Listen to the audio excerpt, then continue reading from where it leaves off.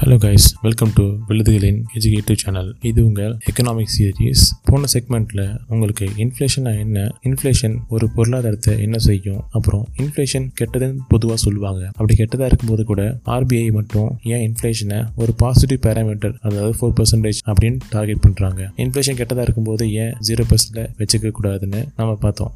அதுக்கு பொருளாதாரம் வளர்றதுக்கு இன்ஃப்ளேஷன் முக்கியம் அப்படிங்கிறதையும் பார்த்தோம். அப்புறம் பொருளாதார வளர்ச்சிக்கு தான் இன்ஃப்ளேஷன் தேவைப்படுதுன்னா ஏன் ஆர்பிஐ வெறும் 4% எய்ம் பண்றாங்க? ஒரு 400%, ஒரு 100% அப்படி எய்ம் பண்ணீங்கன்னா பொருளாதாரம் ஃபாஸ்டா வளரணும் இல்லையா அப்படின்னு ஒரு கேள்வியை நம்ம வச்சோம். இந்த செக்மெண்ட்ல அதுக்குண்டான பதில பார்க்கலாம்.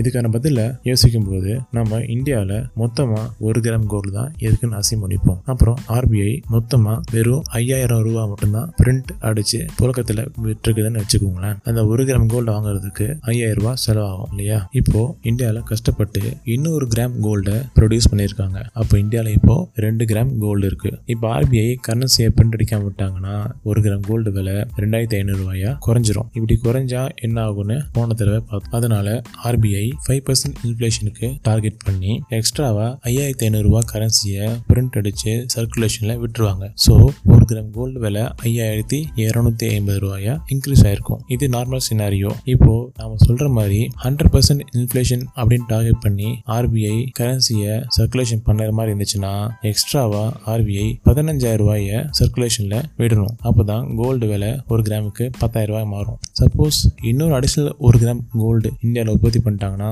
3 கிராம் கோல்டு மொத்தம் இருக்கும். ஸோ 100% இன்ஃப்ளேஷன் இருக்கும்போது 1 கிராம் கோல்டு 20000 ரூபாயா இன்க்ரீஸ் ஆயிருக்கும். ஸோ ஆர்பிஐ எக்ஸ்ட்ராவா 40000 ரூபாய கரன்சியை பிரிண்ட் அடிச்சு சர்க்குலேஷனே விடணும். இப்படியே போயிட்டு இருந்துச்சுன்னா 1 கிராம் கோல்டு ஒவ்வொரு தடவையும் டபுளா இன்க்ரீஸ் ஆகிட்டே போயிட்டே இருக்கும். ஸோ கோல்டை உற்பத்தி பண்ற அந்த கம்பெனி எல்லாம் கோல்டை நிறைய உற்பத்தி பண்ணி கோல்டு விலையை ஏற்றிக்கிட்டே போயிட்டு இருப்பாங்க. ஒரு கட்டத்தில் கவர்மெண்டாலேயே இந்த விலையை ஒன்றும் செய்ய முடியாது. அப்புறம் கோல்டு உற்பத்தி பண்றவங்களே கோல்டு விலை ஃபாஸ்டா ஏறிட்டு இருக்கு இல்லையா? நம்ம ஏன் உற்பத்தி பண்ற எல்லாத்தையும் மார்க்கெட்டுக்கு கொண்டு போகணும்? உற்பத்தி பண்றதை பதுக்கி வச்சுப்போம், விலை ஏற ஏற ஏற அப்புறம் கொஞ்சமா ரிலீஸ் பண்ணுவோம் அப்படின்னு ஹோர்டிங், அதாவது பதுக்கி வைப்பாங்க. ஸோ கோல்டு விலை இன்னும் அதிகமா ஏறும். ஒரு கட்டத்துல அரசாங்கம் கோல்டு விலைக்கு ஒரு உச்சக்கட்ட வரம்பு, அதாவது பிரைஸ் கண்ட்ரோல் நிர்ணயிக்கும். இந்த ஸ்டேஜ் வரும்பொழுது கோல்டு உற்பத்தி பண்றதுக்கு, கோல்டை ப்ரொடியூஸ் பண்றதுக்கு ஒரு இன்சென்டிவ் இருக்காது. அதாவது நான் எதுக்கு கோல்டை ப்ரொடியூஸ் பண்ணணும், அதுதான் கவர்மெண்ட் ஹையஸ்ட் பிரைஸ் இவ்வளவுதான் இருக்குன்னு சொல்லிட்டாங்க இல்லையா அப்படின்னு சொல்லிட்டு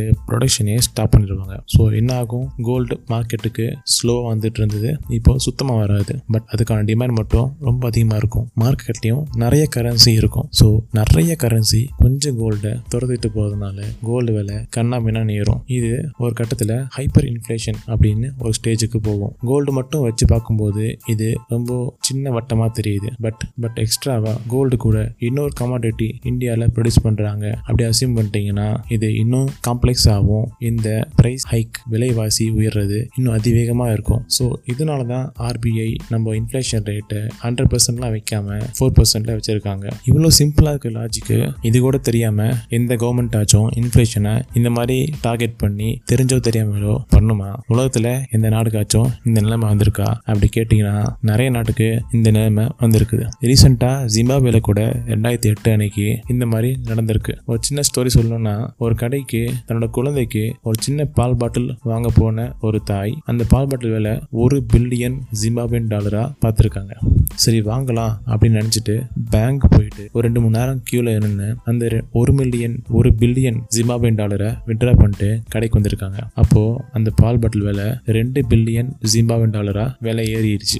சரி திரும்பவும் பேங்க் போயிட்டு இன்னொரு $1 பில்லியன் ஜிம்பாப்வேன் டாலரை வித்ட்ரா பண்ணிட்டு கடைக்கு வந்து பார்த்தா அந்த பாட்டில் விலை $4 பில்லியன் ஜிம்பாப்வேன் டாலரா விலை ஏறிடுச்சு. கேட்கறதுக்கு காமெடியாகவும் ஆச்சரியமாகவும் இருக்கலாம். பட் அந்த சிச்சுவேஷன்ல நம்ம இருந்தோம்னா நம்ம நிலைமையை யோசிச்சு பாருங்க. ஹைப்பர் இன்ஃப்ளேஷன் நம்ம எக்ஸாம்பிள் சொன்ன மாதிரி கோல்டுக்குலாம் டிமாண்ட் இருக்காது. சாப்பாடு வாங்குறது தான் பிரைம் ப்ரையாரிட்டியா எல்லாருக்குமே இருக்கும். நீங்க சும்மா கூகுள்ல ஹைப்பர் இன்ஃப்ளேஷன் சினாரியோ அப்படின்னு பார்த்தீங்கன்னா ஜெர்மனிலையும் ஜிம்பாப்வேலையும் இப்போ கரண்டா வெனிசுவேலாலையும் நடந்துட்டு இருக்க துயரமான சம்பவங்கள் உங்க கண்ணுக்கு தெரியும். சரி ஒரு பக்கம் அது இருக்கட்டும். இப்படி ஹைப்பர் இன்ஃப்ளேஷன்ல போன கண்ட்ரியோட நிலைமை அவ்வளவுதானா? அதோட தலையெழுத்து அவ்வளவுதானா? ஒண்ணுமே செய்ய முடியாதா? இது எப்படி இதுல இருந்து மீண்டு வருது அப்படின்னு தெரிஞ்சுக்கணும்னா அடுத்த எபிசோடுக்கு வெயிட் பண்ணுங்க. தேங்க்யூ.